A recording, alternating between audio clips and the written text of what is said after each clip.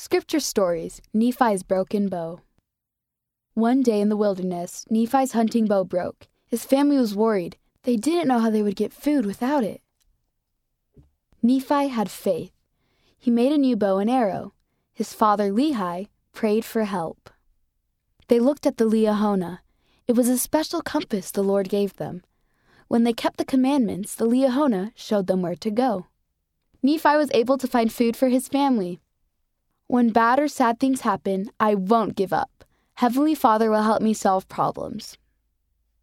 End of the story, Nephi's Broken Bow. Read by Chloe Patello.